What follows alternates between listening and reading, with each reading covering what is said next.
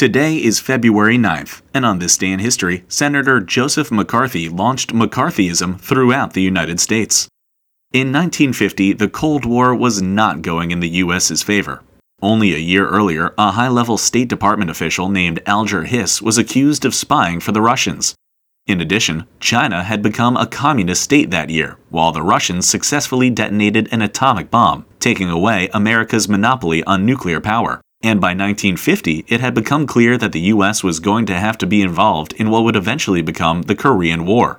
Tensions were understandably high in America, tensions that were only exacerbated by a then unknown senator from Wisconsin named Joseph McCarthy, who, during a speech in West Virginia on February 9, 1950, claimed that he had in his possession a list of over 200 State Department officials who were, in fact, communists.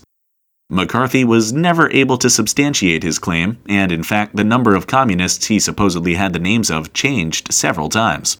But that didn't really matter to the U.S. population, who were looking for someone, anyone really, to blame for how the Cold War was progressing. Thus began McCarthyism, a large-scale witch hunt for communists in America that Senator McCarthy would lead from 1950 until 1954. During that time, McCarthy accused and investigated hundreds of purported communists in the United States, often without any credible evidence, and in the process destroyed many careers and lives. And all of that began on this day in history.